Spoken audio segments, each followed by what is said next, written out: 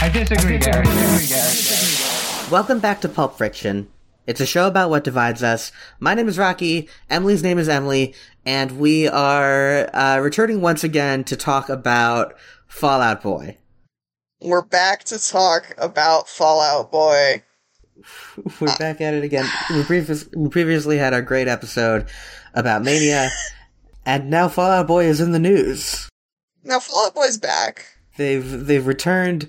I remember when that episode came out, we were like, there has been no inkling of an idea that Fall Out Boy is coming back. And then they did a few months later. So that just goes to show you. Now they're back. They are taking a My Chem Tour approach to their current tour, which is to say, fuck it, we ball. Nice. Which I respect greatly. They've got a Magic 8 Ball for what songs will be played, and America's Sweethearts is in the list. They have code names for all the Magic 8 Ball songs, right? America's Sweethearts code name is just ass. Nice. They're playing the hits. They're playing the hits. They played Gay is Not a Synonym for Shitty for the first time ever on this tour. Yeah, I think one of my friends was like outside the arena when that was happening. Oh my god. Yeah. So that's all well and good. They've also released a new single just very recently. A little ditty called We Didn't Start the Fire. They should have put it out, I think. they should have put a stop to it.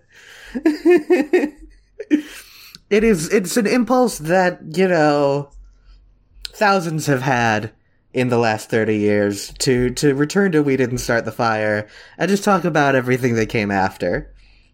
But Fall Out Boy did it. They shouldn't have. Yeah. It's a pretty not good one. I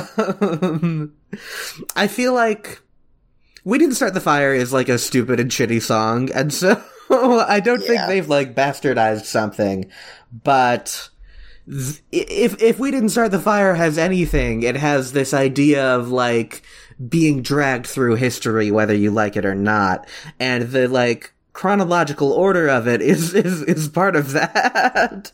They should have how do I put this? The Homestuck version. They should have stopped there with We Didn't Start the Fire covers. Yeah. I think, if anything, like, the funny angle on doing a new We Didn't Start the Fire is just having it be completely up of, like, totally irrelevant, like, flash in the pan shit that nobody remembers. It's just about, like, it's about all the bullshit that has happened on a specific social media site. It's about how, like, people got canceled on Tumblr that one time. Yeah. It's like, I don't know, Cougar Town and, they John just Kerry. talk about Tiger King. Tiger King. Yeah, not much more to say about that, but it sort of brings us to the question of how we got here. Cause what Fall Out Boy's done this year after a long break, actually their longest break, is, they've released a quite acclaimed and well-liked album, and then immediately followed it up with like a totally embarrassing, it's what people in music journalism call a Weezer moment. Honestly, I'd call it a Fall Out Boy moment because they've always been considered like a joke band. Like, for a really long time, like, I've been reading Where Are Your Boys Tonight? Because I pre-ordered it in January, which is a very me statement to say. I've been reading Where Are Your Boys Tonight, and they refer to Fall Out Boy in the beginning as a joke band. Oh god, as a joke band. And it's like, what's up with that? And I feel like them releasing a really good album. I really enjoyed it. Releasing like this good album and then this fucking cover Mm-hmm. It's definitely a thing. I mean, as we're talking about this album, we'll see it a lot where it's like, you know, it's very Fall Out Boy. Yeah, like a perfectly solid song, and then the video is just like the dumbest shit you've ever seen. I didn't get a chance to watch the videos. God. Yeah, we'll go into them a little bit. Most of them are not worth talking about, but like with Irresistible, there was like the first video that's just them, like them as like a down on their luck basketball team with all these like kooky with characters. All the memes. Yeah. And then they did a second Irresistible video with Demi Lovato where it was like playing off of the NSYNC It's Gonna Be Me video, and it just once again had nothing to do with the song. Nothing. I think that talking about this album can maybe put us in a little further context for, like, where Fall Out Boy is now. This is sort of a crucial stepping stone that I think I often overlook as you talk about, you know, Save Rock and Roll being this comeback moment, and then Mania being this sort of fall off. There were 3 Irresistible music videos? There was a third one. With some dog in it? Aha. Fall Out Boy Irresistible starring Doug the Pug featuring Demi Lovato? Aha. Yeah, that is a third Irresistible video with a dog. I'm gonna watch it real quick to see if it's like a recreation of the first video. Let's find out. No, it's just a dog on a basketball court, and there's like they like kind of play with some of the basketball stuff from the other video, but it is a third video. That's just yeah, it's a third. They've put them in wigs. They've put this dog in wigs. He's playing the drums. Yeah. That dog is supposed to be Patrick Stump. Understood. There you go. We've all been there. We've all been there. Story of this album starts with Save Rock and Roll, obviously. They return from, in hindsight, a medium-length hiatus to Save Rock and Roll. I mean, it was a pretty serious hiatus for the time, because none of the bands that were like the big ones in that scene had gone on hiatus for that long. We were like, oh god, Fall Out Boy, it's done. It's true. And then they released Save Rock and Roll, and My Chem broke up. Yeah. They didn't know how good they had it. I'm still thinking about that thread of bands that break up the same year that Fall Out Boy releases a new album. Right, because Panic broke up now. Because Panic broke up, they killed Cobra Starship. It's been a whole thing.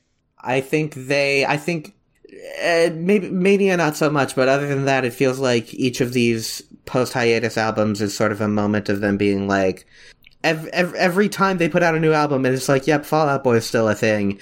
It becomes, you know, every band that is sort of struggling to stay afloat has another thing to consider where it's like, well, they still have Fall Out Boy. So Save Rock and Roll, big hit, keeps them relevant in an era where rock has all but disappeared from the charts. That's what they were there for. Yeah. They saved rock and roll. I don't even remember what the line is. I only something to save rock and roll. Yeah. And in summer 2014, they go on the Monument Tour with Paramore and also New Politics to promote the album. Did you see that tour? No, I did not. I was not very into Fall Out Boy at the time. I was still very big into Panic then. And was starting to get into my My Chem phase. They started to generate ideas for their next album while they were on that tour, beginning with the song Centuries. And talking about the album's sound, Pete points to journalist Brian Hyatt, who A, has blocked me on Twitter, and B, once tweeted, quote, "The problem with modern rock is that it isn't modern." Okay, so why has he blocked you on Twitter? I have no idea. I found this out as I was doing the research for this episode. I went onto his Twitter and he had me blocked. Incredible! So yeah, he says this thing, modern rock, the problem with modern rock is that it isn't modern.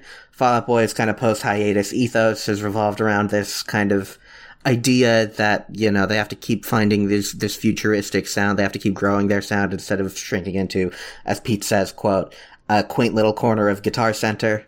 Fair. Yeah.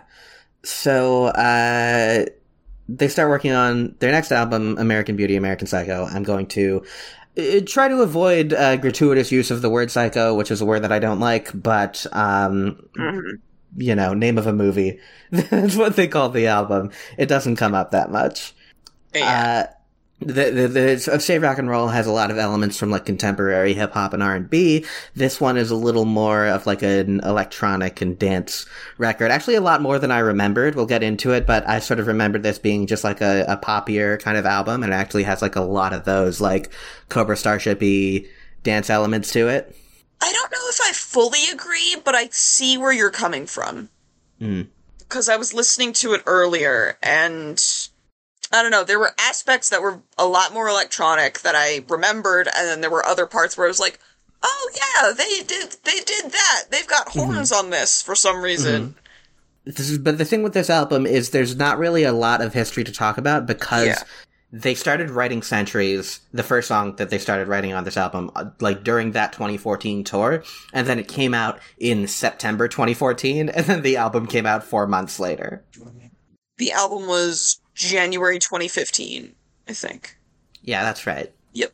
It's something that I think you see a lot more of in, like, the boom era of pop punk, where, like, the albums would come out super fast. But, yeah, I mean, for them to, like, basically start writing this album and have it out 6 months later is even by those standards, really quick. I remember the turnaround being super fast. I remember, talking to a friend on the fencing team when I was in 9th grade and going, oh my gosh, there's new Fall Out Boy coming out, and them being like, yeah, I guess, that's kinda cool. More excited for the new Panic, though. Because the new Panic was, like, more of a cool thing to be happening, because we hadn't had something for a while. I mean, certainly the subsequent Fall Out Boy albums, you know, let it linger a little more. I will say, just in terms of, like, you know, how long it's taken between them, etc., whatever. Whatever I said about Mania on the episode I was on for Mania, I feel like I do have to go back and go, like, I do like Mania.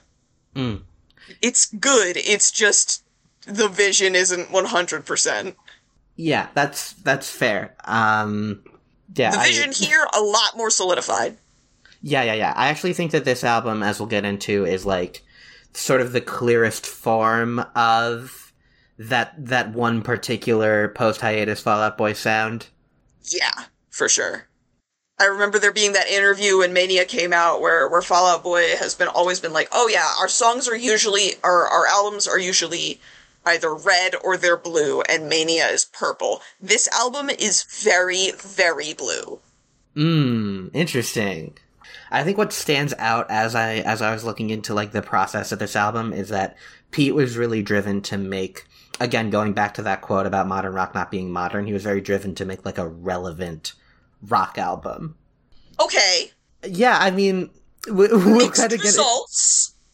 Yeah, I think he succeeded in making a very relevant album. For a group of people. Yeah, no, but I mean, Centuries was a huge hit, and then True. And then Uma Thurman was a huge hit, and, you know, I think, other than, like, Fun and it was, like, the third rock album of that decade to have multiple hits. And I think, you know, I think he put a lot of energy into getting those songs to where they got to, and into, like, crafting a specific sound for this album. I think it doesn't really succeed in, like, feeling of its time, but, you know, maybe this is as close as you can get if you're, like, trying to make a rock album that's relevant. This is where it comes from. Although there's arguably a way to, like, make a rock album instead of a pop album and still, you know, get there. Yeah, fair. and it outdid expectations in sales. It sold like 218,000 in its first week. It was going to do 150. It was like finished number 15 that year. And again, I mean, like, if you think about that decade and like rock on the charts, they had like all but disappeared after like 2009. And then you have like the Fun album and the Paramore album and like loose singles from, you know, Neon Trees and Imagine Dragons but like... You gotta have high hopes for living. You do have to have high hopes. But that was after this. And, you know... Fall Out Boy successfully, you know, built on the like comeback stardom that they had from Save Rock and Roll. Mm-hmm. It's named after 2 movies, which is classic Fall Out Boy stuff. I've seen neither of them. Yeah, they. I think the actual content of the movies is not really relevant. It's nothing to do with the songs. Yeah. I think they sort of talked about how there's this idea of like, you know, inside you there are 2 wolves, right? It's like, or even just like America itself and the like idea of being an American being like, you know, having these high highs and these low lows. That I can definitely understand. That's a theme that we've seen repeatedly. Mm-hmm. I do have something something I want to point out with that song in particular. I find it very funny, like, I'm sitting on the train listening to the record as I'm, you know, getting ready for this, and, he keeps saying, oh, American, etc., for the AP part, and I'm like, okay, do you want me picturing Patrick Bateman? Because I can't right now. Mm-hmm, mm-hmm. I just think of that one meme that one of the guys from Cobra Starship retweeted that was like, Cobra Starship fans will put on the worst song you've ever heard, and it's Patrick Bateman pointing at the record player like, yeah? And I mean, it also, just getting back to that theme, you also kind of see it on the cover with this, you know, the white suburban teen with the black American flag covering half his face. Yes. So, the album. The album. It opens with Irresistible. They released 3 music videos for it. They released 3 music videos for it. It was the last single, I think. It was weird, like, they put out all those singles before the album came out, and then I think Irresistible was the only one that they put out after the album came out, and then they just, like, kind of kept putting it out. There's this post floating around that's like, 2015 emo Tumblr was just... Like, being an emo in 2015 was MCR funny moments, drunk history of Fall Out Boy, another Irresistible music video every 3 months. Exactly. And God, do I miss it. But I think Irresistible is a good tune. I think it is. It's a good starting track for the album. It feels like they're kind of getting right back into it. And it has the same kind of anthemic feel to some of the stuff on Save Rock and Roll, but it's like a tighter version of it. I remember when this song came out, people talking about the usage of Mon Chéri versus Ma Chéri in the bridge. That's funny. Which is fun. The lyrics are solid. You know, a lot of this, it's an interesting kind of... Because I think people talk about it as, like, this toxic relationship song, and it is, but, like, it kind of has this excitement about it. Like, you know, it's not a... It's not a scary song. Like the speaker is into it. Very much so. Yeah, there's like I wouldn't say rivalry to it, but there is an intensity that we don't usually see. Yeah, it's sort of got a I love the way you lie thing going on. Yeah. And here's a quote from Pete about the track. With American Beauty, we were trying to make a record as quickly as possible, and this song fit right in. Huh. Yeah. He says the song began with a song by Drake that had a similar horn intro. I'm guessing that's Trophies. And he was talking to Patrick about it, and Patrick was like, you know, I got this beat that's kind of got the same vibe. And then, it just came together very quickly. Mm. They were going for Drake. Which is interesting. Yeah. And then they did the remix in late 2015 with Demi Lovato. I'm not sure which one I like more. The production is like crisper on the Demi Lovato one, which I don't think is, it can be like good or bad, but like I think Demi's voice like slots into it very nicely. Mm-hmm. I mean, they're really the same song at the end of the day. They're really the same song, but with a little bit different, different production, slightly different vibes. Yeah, there's some bigger drums on the remix version. And then there are the 3 videos, as we talked about, which are pretty ridiculous. There's some memes in there. Mm-hmm. So like the Doug the Pug one has references to older music videos in it. That's nice.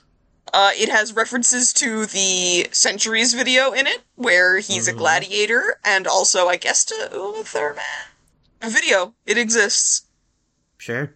So yeah, Irresistible is, I think, a good starting point for this album. Definitely sets the tone.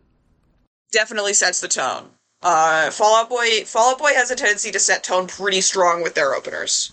And so the second track is the title track and the third single, American Beauty, American Psycho.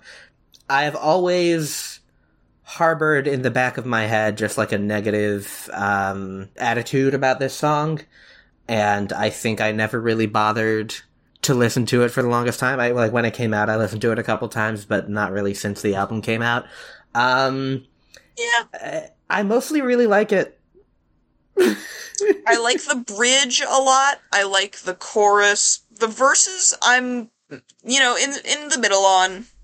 Yeah, the thing I kind of didn't know about it is that it was produced by Sebastian, who is this great electronic producer, and I think, like, when I think about it as, like, one of his songs, kind of, and, this is one of the things that I think Pete really tapped into to try to make it more modern, more futuristic. He, like, reached out to Sebastian, and I think when I think of it that way, as like this high energy kind of manic dance song that I tend to like from Sebastian, it works for me. I still don't like the like that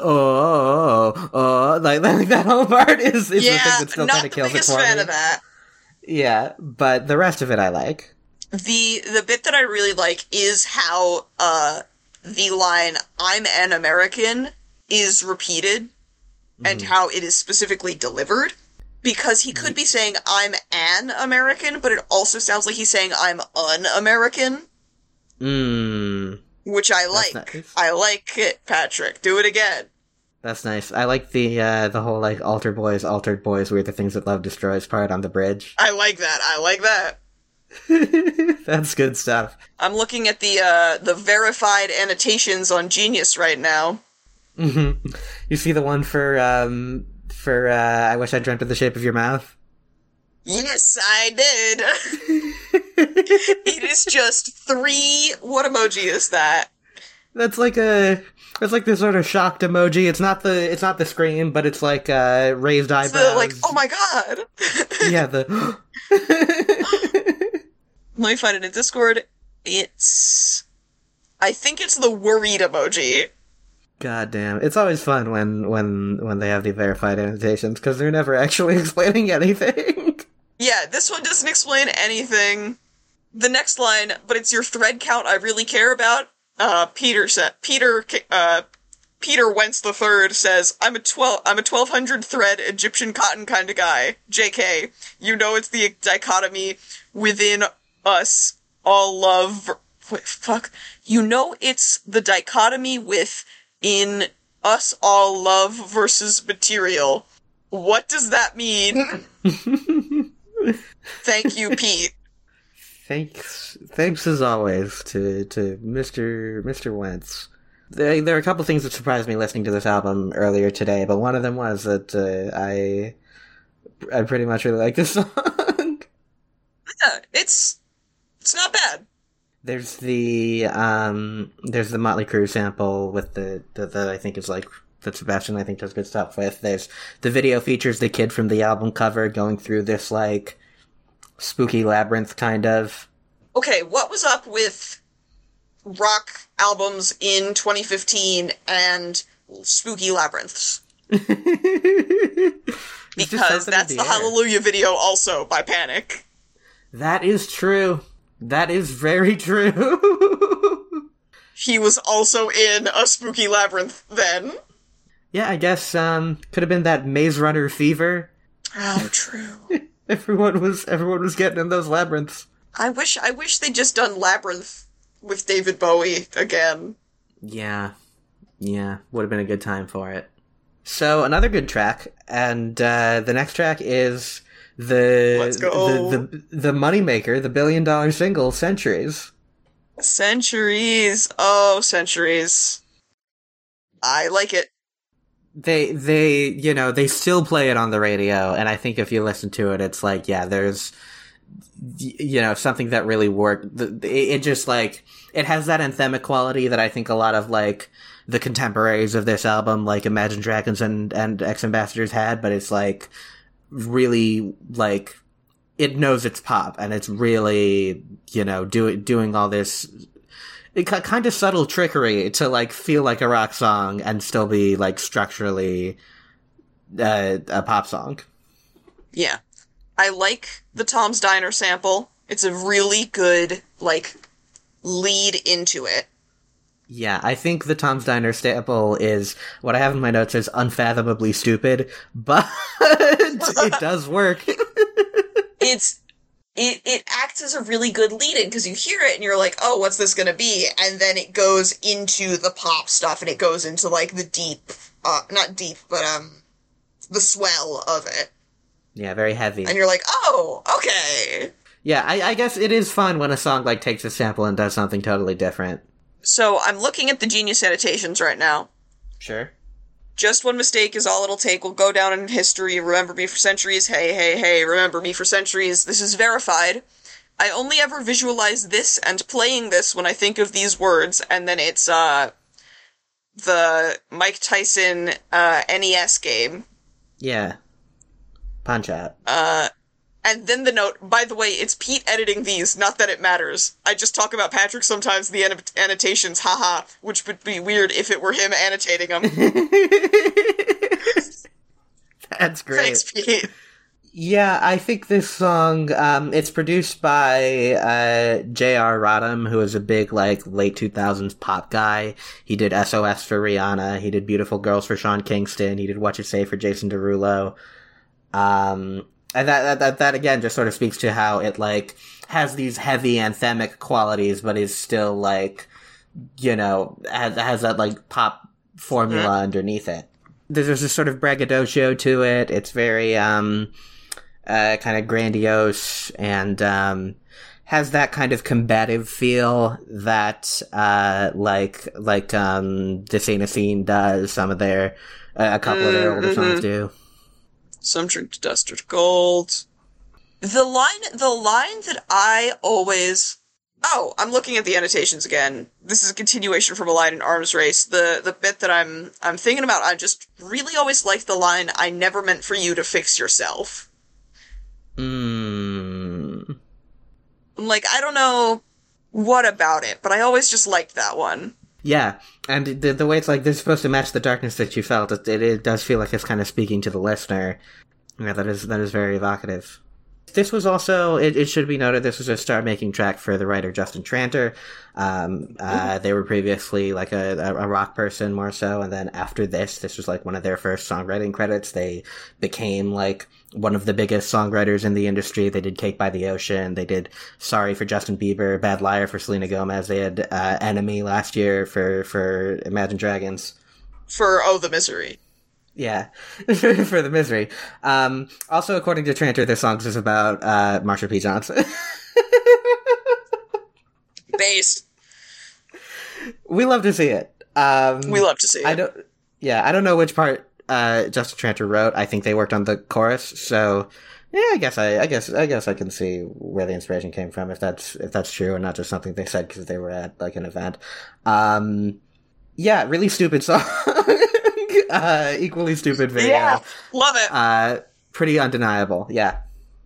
The next song is The Kids Aren't Alright. The Kids Aren't Alright. This sort of, it has these kind of 80s power pop elements, sort of like Miss Missing You. It's got this sort of inspirational undercurrent to it. This is where I start to feel like the production on this album is very busy. That's okay. You're looking at this more from a production standpoint. I was very mentally ill about this song. Sure. First off, I do want to mention The Kids Aren't Alright is my favorite Offspring song. Mm-hmm. So seeing this title, I was like, ooh, let's see. Let's see. And then not only was it very different, mm-hmm. but I had a bad breakup around the time that this came out. Oh, yeah.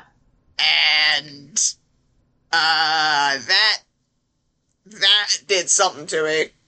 Yeah, that's what this song's all about.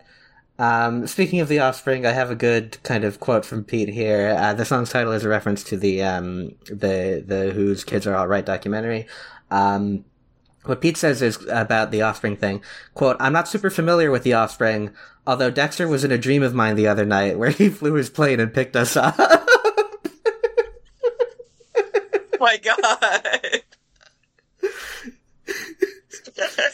So yeah, the Offspring thing is a bit of a coincidence, but yeah, I feel like I like the chorus on this song a lot. I think it's one of the better choruses on this album. This great kind of anthemic thing, and it's that kind of for the fans thing that I think these types of bands need to have. You know, something that can really resonate with like the emo teens.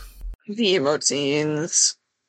I did an art piece for a college class based off this song, actually.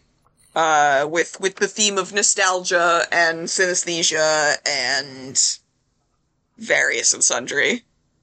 Yeah, I do think this song is busy from the production perspective. I don't know if the whistle was necessary. And I think it's true of a lot of, like, you know, it's true of the couple of Panic albums around this time and the other Fall Out Boy albums. And, like, you know, so I think during the 10s there was a lot of, like, just throwing everything at you.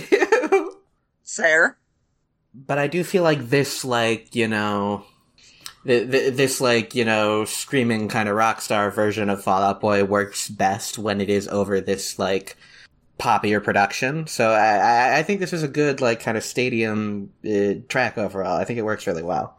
When I say bad breakup, I want to mention, I put this on a mixtape for the person I then broke up with.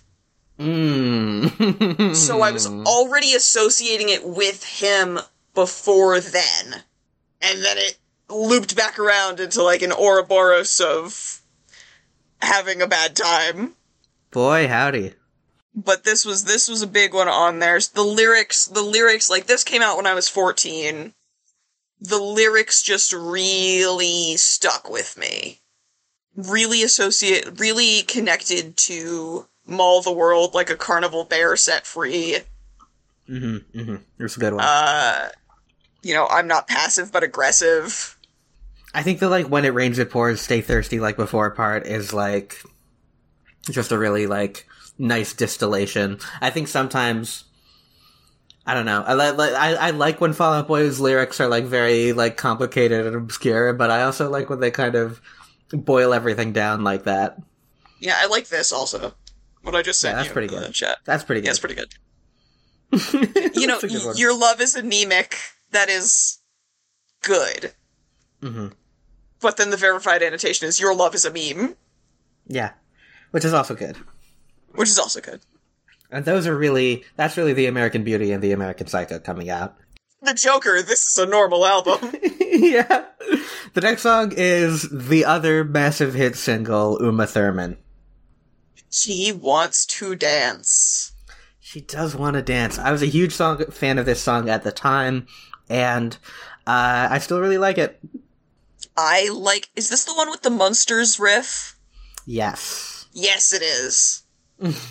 I like the Munsters riff. This is the music video where Brendan Urie is just there. Yeah. The plot of the video is like this woman wins a chance to like hang out with Fall Out Boy for the day, but they're doing all these wild and crazy adventures. I like this one. I like how it goes. but I feel like lyrically it is not their strongest on this record. It is gibberish. Yes. Correct. My favorite one to point out is from the second verse. I slept in last night's clothes and tomorrow's dreams, but they're not quite what they seem. They're not quite what they seem. I do like the line, keep you like an oath. That's pretty good, yeah.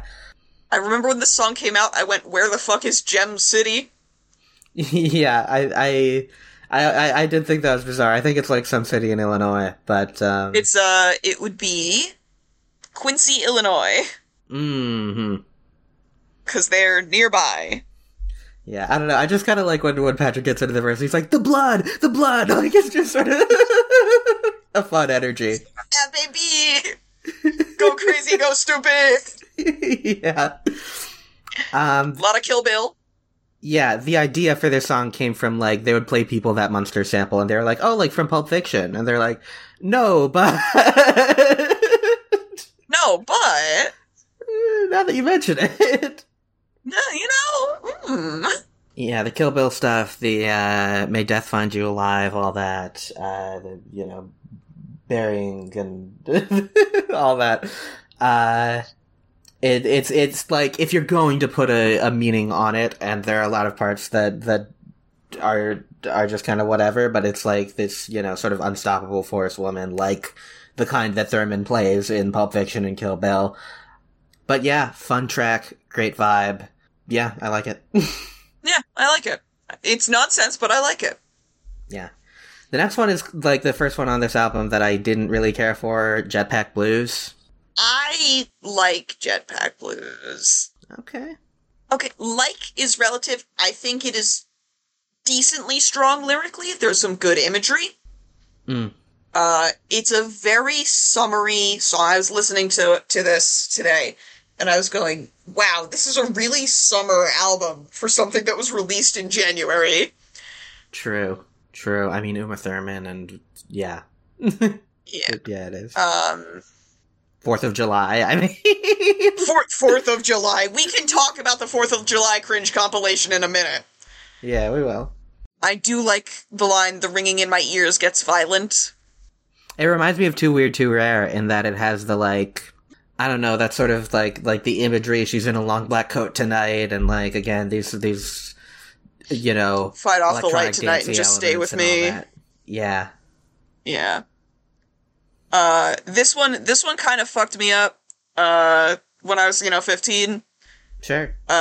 Specifically with Don't You Remember How We Used to Split a Drink, it never mattered what it was. I think our heads were just that close. The sweetness never lasts, you know? Oh, yeah. That's a good one. That fucked me up. I hold affection for it. I don't know, when I started listening to this, and part of it is that it's, like, a slower tempo than the last couple tracks, and it's, like, still doing all this, like, heavy instrumentation stuff, and I don't think it always works. When I was listening to it, and I was hearing, like, these layers and layers of shit with, like, the church bells and record scratches, I was like, this is too much. There's a lot going on here. Yeah. So yeah, that one's not for me. Understandable. This one, a good friend of mine, in high school did fan art for this song, which is part of why I have, like, affection for it. Well, there you go. The next one is Novocaine. The next one's Novocaine. Another very, heavy, it kind of bashes you over the head song, but I think it's a little better. I like the imagery. Mm-hmm. Love the imagery in this one. In the truly gruesome do we trust, I'll always land on you like a sucker punch. Yeah. I like that. These bluebirds are talking shit. The whole album, like, feels angry, and that's just sort of, like, their sound, but I feel like this song actually, like, there's a sense of anger that comes through in the lyrics, yeah. Yeah, I like this one. It's mad. I will say, just to return to Jetpack Blues for, like, half a minute, I feel like the slower tempo makes it fall out of sync with the ones that came before it. And I think they did that falling out of sync better on the most recent record with Heaven, Iowa. Sure. Sure. When Heaven, Iowa starts, you're like, okay, this is a little slow, this is a little, and then the chorus kicks in and it, like, blows your dick clean off. Yeah. Yeah, I agree with that. Novocaine was kind of the song that gave me some of those, like, the early Panic or Cobra or even Killers vibes, just in the... had this the sort of dance kind of vibe to it. I think I never really like it when Patrick, like, gets into a falsetto at, like, the end of a line or the end of the chorus or something. I'm just always like, is that necessary? Have to? But I really like the pre-chorus on this song. Oh, yes. The Bluebirds and the Vultures and the Worst Nightmare. Worst Nightmare. Yeah. All that stuff. Yeah, I like this one. It's fun. Mm-hmm. And there's also the fact that it's been said that, like, this song was written around the time that Trayvon Martin was killed, and, like, I think you feel that anger come through, even though it's not explicitly about that. And I think that this sort of feels like in touch with something in, like, the culture of the era in a way that the rest of the album mostly doesn't. Yeah, for sure. And the Hijack the Hype part is really fun too on the stage. Didn't actually know that that's what they were saying. I always thought it was Hijack the Heart. Well, but the hype makes sense. Yeah. Either of them works. So yeah, there are things I really like about that. The next one is 4th of July. The next one is 4th of July. July. 4th of July. This song, can I say when we're recording this? Sure. We are recording this on July 8th. Yes. I didn't listen to this song on the 4th, and I meant to, because that is a bit of a tradition. However, on the 4th, I did see across my dash, quote-unquote, Pete Wentz 4th of July cringe compilation. Which is just to say, him mouthing the lyrics along with Patrick in multiple performances live of I'm Sorry, Every Song's About You, and The Torture of Small Talk.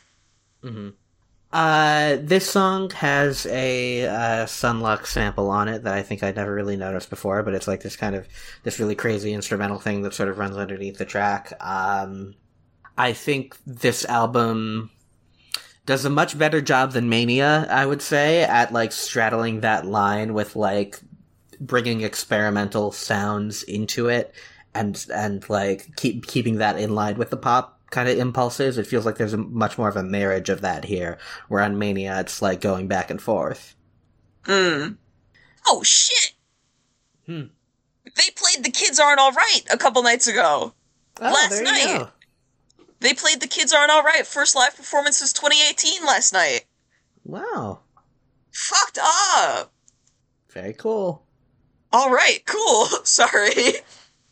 Yeah, I think this got song... distracted by Setlist FM. Yeah, I think the song is like a good listen overall. I enjoyed it while I was listening to it, and again, I think it, like, does a good job of balancing those kind of experimental sounds with a formal pop structure. I did listen to it like 2 hours ago and can't say that I remember it at all.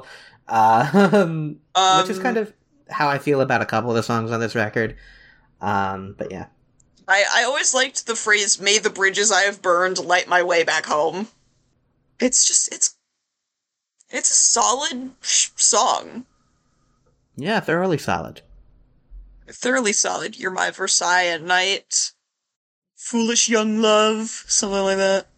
Yeah, all that, nostalgia and opening, my 9 to 5 is opening old wounds, all that stuff. Yep. Next is Favorite Record, which is another power poppy, anthemic kind of track. Again, very nostalgic. It's a very nostalgic album. When I was listening to it earlier, I was like, yeah, the verses... I feel like the verses aren't as strong as I remember. But the vibes are good. Yeah, I actually like the simplicity and repetition that they're doing on the verses a lot. I think that going for something really different with this song and something in more of a, it kind of reminds me of Teenage Dream by Katy Perry. And I think they were You're right. Yeah, intentionally going for something in that vein, and I think it pretty much works. I think they are able to kind of distill again these sort of nostalgic feelings in a way that some of it's. I think 4th of July works, but I think it's like these lyrics have these really in-depth kind of ideas about nostalgia that you can chew on. But I feel like this song just feels like nostalgia more. It feels the way remembering driving somewhere with your best friend when you're 16 does. Exactly. Though I can't... Oh wait, never mind. I can imagine dancing to Rancid. Never mind. Yeah, dancing to Danzig is kind of funny. Dancing to Danzig is kind of funny, but I've been to a show where they played Ruby Soho, so I can't imagine dancing to Rancid. Yeah. Seeing as I literally have. Yeah. I also feel like at this point on the album, we've had, again, a couple of songs in the row with like, very heavy, things piled on top of each other production, and I like that this is a little bit simpler. Yeah. It's simpler, it's easy, Yeah, it works. It works. I also love how this transitions into the next song. Yeah. 'Cause, it fades out at the end. It's got that, like, mellow fade, and then that, like, rising tone. At the end, and then when it smacks into Immortals, you're like, oh, shit! Now we're partying. Yeah. So Immortals, I think there are a lot of songs on this album where, like, I really like the verses, or I really like the pre-chorus, and the hook just kind of doesn't do it for me. Immortals is sort of the inverse thing, where, like, I think it's maybe the best hook on the album, but the rest of it doesn't always work for me. Yeah, Try to Picture Me Without You, But I Can't is a very good hook. It worked really well. It worked really well for the movie. Sure. I remember when it came out, I was just like, oh shit, they got Fall Out Boy on this thing. Mm-hmm. And also, bear with me on this one. Sure.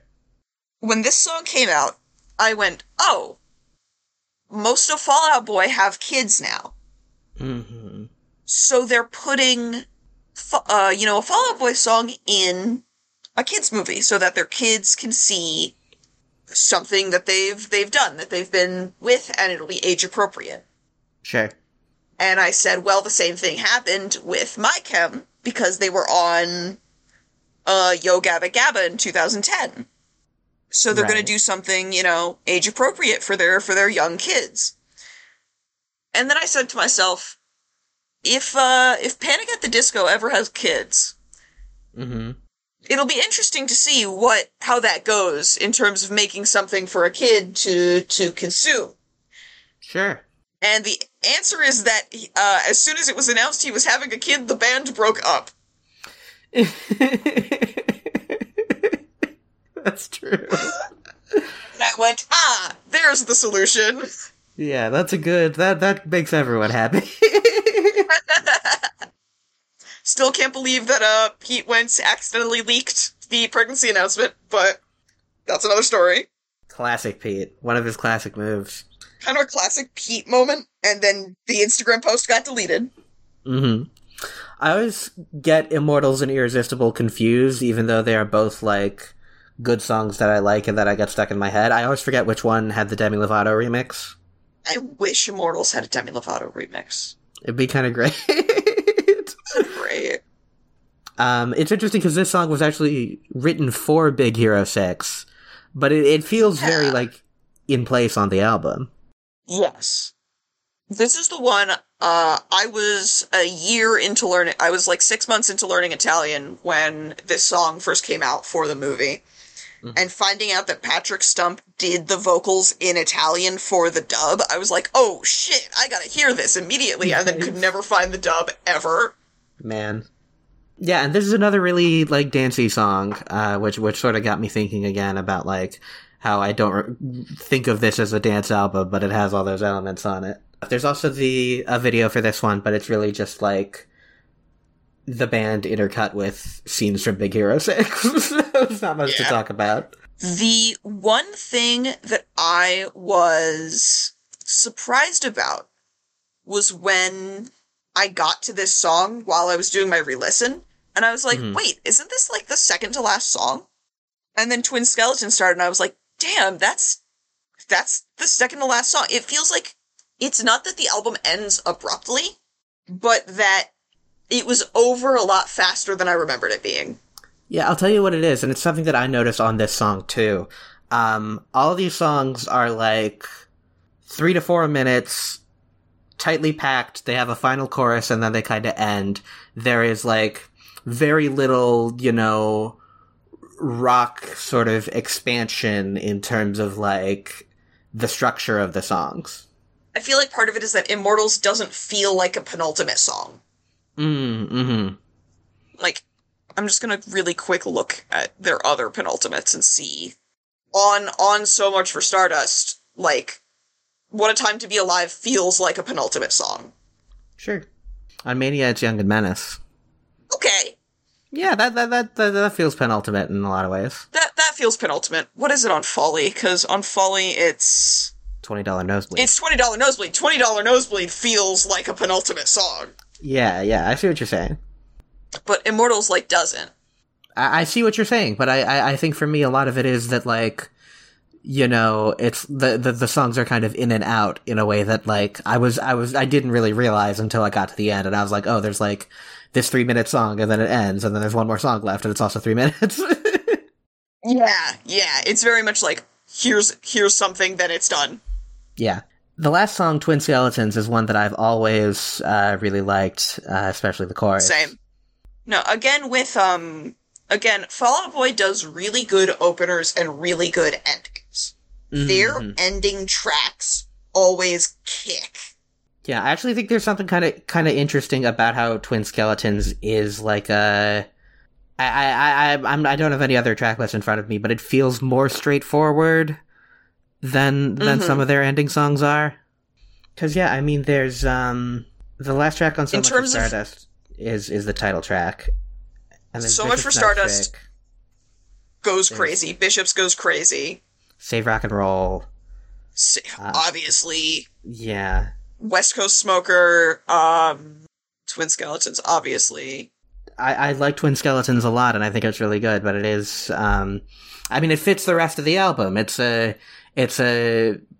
got pop construction and, like, a good hook and good, like, riffs going on, and it's sort of, you know, it gives you the song and leaves you with it.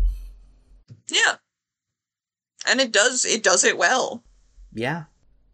Again, the imagery in this, crazy. Yeah.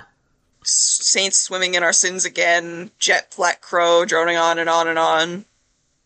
Yeah, I think it's an interesting kind of, like, inverse of Irresistible, where that song has, like, a Tom and Jerry, like, we're, you know, indestructible and let's keep fighting each other forever, and this one is like, let's just die together. It's, the keep making trouble till you find what you love, I need a new partner in crime, and you shrug. Like, the idea of saying, like, I need a new partner in crime, and the response being like, yeah, alright. Is always one that I really liked. Yeah. I have a good quote from Pete about this song, too. He said, quote, "This is a love song to me. The world doesn't make sense to me, but I'd rather it not make sense when I'm lying next to you." I feel like that's sort of... And that's a great kind of closer to this, like, you know, angry and dancey and high energy album. I always felt that this was a sister song to Kids. This is partially my, 14, 15-year-old nostalgia and my feelings for my then best friend talking. Sure. But I always felt that the idea of, I think you're my best friend, I do it again, I need a new partner in crime. There's a lot there that feels very combined to me. Sure. And the ups and downs of those relationships, that sort of thing. Yeah. Yeah, as I said, I kind of see it as like a parallel to Irresistible, which kind of makes it fit nicely in the album. Wait, this record came out on January 16th, 2015? Uh-huh. Hang on, I have to double check a date that was important. Ah, here it is. A recording of the performance at the Skirball Center in New York City on January 16th, 2015. I have connected the dots. This record came out the same day that I and that then best friend went to New York City together to see Welcome to Night Vale live. Wow. Fucking hotel in New York City over here. Fucking hotel in New York City over here. One of my sophomore year roommates was also at that show. Totally separate point. The record came out the same day that we had that, like, to me, very meaningful moment in our relationship, and I'm like, hang on. Sure. Hang on. Yeah, you've connected the dots. I've connected them. This was a very personal album for me. I think I wrote, like, a draft college essay about it or some bullshit. Mm-hmm. Yeah, I think overall, returning to this album was more of a pleasant experience than I expected it to be. Same. I think it is, like, very self-assured, has a very clear idea, and mostly executes it well. It's more musically interesting and less conceptually interesting than some of the other Fall Out Boy albums, but I think, again, it like, it's pulls very cohesive. Off. Yeah, it pulls off the, like, that particular, like, Centuries, Immortals, Irresistible, like that particular sound of modern Fall Out Boy is just done really well and packaged really well on this album. Yeah, that's fair. Yeah, I guess, I do think it's a little, I don't know, I don't think there's so much of an overall concept to this record. I think there are, a lot of the songs touch on the same topics of, like, you know, nostalgia and toxic relationships and all that, and that's great. That's, you know, a good sort of through line for the album, but then you also have the songs like Uma Thurman that are sort of about nothing. Overall, it's a much more solid record than I think I've given it credit for. Mm-hmm. And they promoted the album with 2 tours, the Boys of Summer tour with Wiz Khalifa and the Wintour is Coming tour. It would be another 3 years before they reached their follow-up. However, they tided fans over with a full remix album, with features from 12 major hip-hop they acts did. that They fall. sure did. The name of that remix album is Make America Psycho Again, and we will cover it on another episode of Pulp Friendship. God. That remix record is referenced, in my, bear with me on this one, Ancient Greek art history and religion final. Oh. Specifically in the terms of Virgil's Aeneid, the Georgics, and the concept of bygone ages being better than they once were. Very interesting stuff. I feel like that album is one of the, like, in terms of the concept of this show, Make America Psycho Again is one of those totemic things of, like, just a pop culture artifact that, like, nobody remembers that I'm kind of obsessed with. And so it's gonna be very great to talk about. Nobody remembers, nobody needed. Yeah. They've got, it's the edgy version of the cover where it's red now, and they've got the kid with a sparkler. Ooh, he's gonna set something on fire. Ooh. Yeah, there's a lot to go into there, and I think it'll be an interesting sort of, like, trade-off where I will probably have more, like, thoughts on the features and things to say about, like, that point in their careers. But yeah, it'll be a fun one. Hang on, I just had a brain blast. Okay. The title of this record, the reason I'm asking you to bear with me is because I'm gonna get into some fandom stuff. Sure. I was very big into the 2017 Danger Days fandom.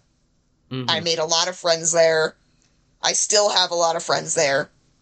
The 2017 Danger Days fandom had this habit of taking other bands and putting them into fics also and giving them Killjoy names based off of their songs. Mm.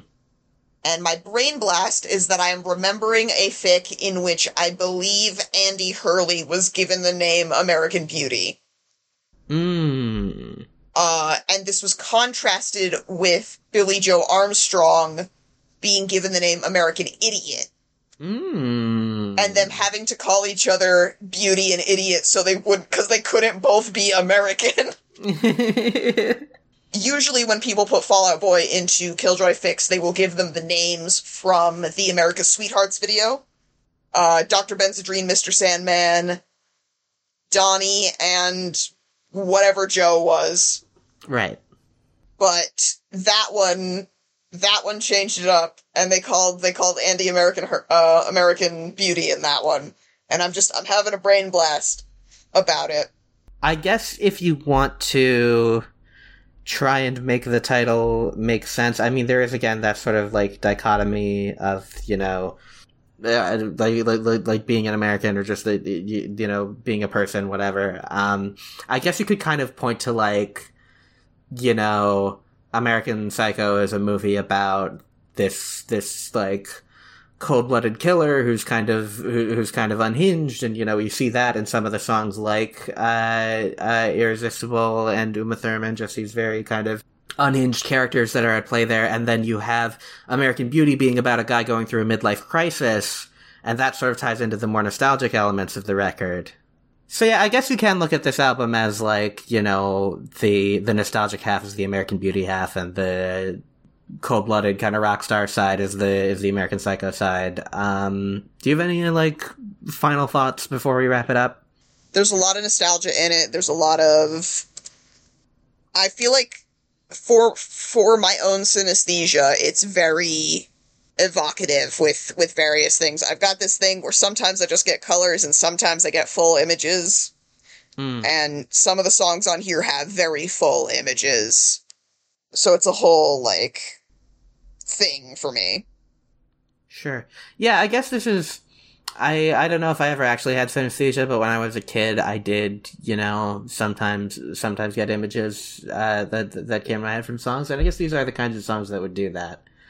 So I kind of see what you're saying, I guess. Yeah, but yeah, I think these are, you know, this is a package of, I don't like Jetpack Blues, but, you know, other than that, it's just a package of good Fall Out Boy songs, and it's, as consistent an album as I think they've put out in recent memory. I haven't listened to So Much for Stardust again since when it came out. I remember liking it at the time, but feeling like there weren't too many individual songs that stood out. Maybe that'll change. But yeah, I thought this was going to be a much more mixed review, and I do think this is a really good record. I think it's good. It's solid. Yeah. They got some good stuff in here. Well, Emily, thank you so much for joining me once again. You are always a pleasure, and you're always invited back, especially...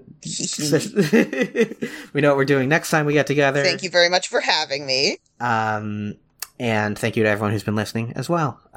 If you like the show, you can rate or like or follow wherever it is you're listening to it. You can share it with your friends, let people know you like the show. That's one of the best things you can do.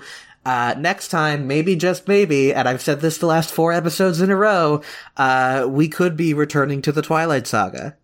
So stay tuned. We could what?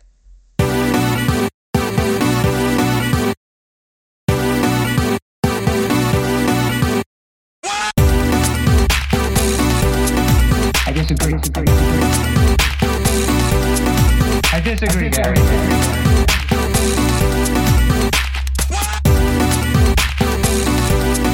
I disagree, Gary.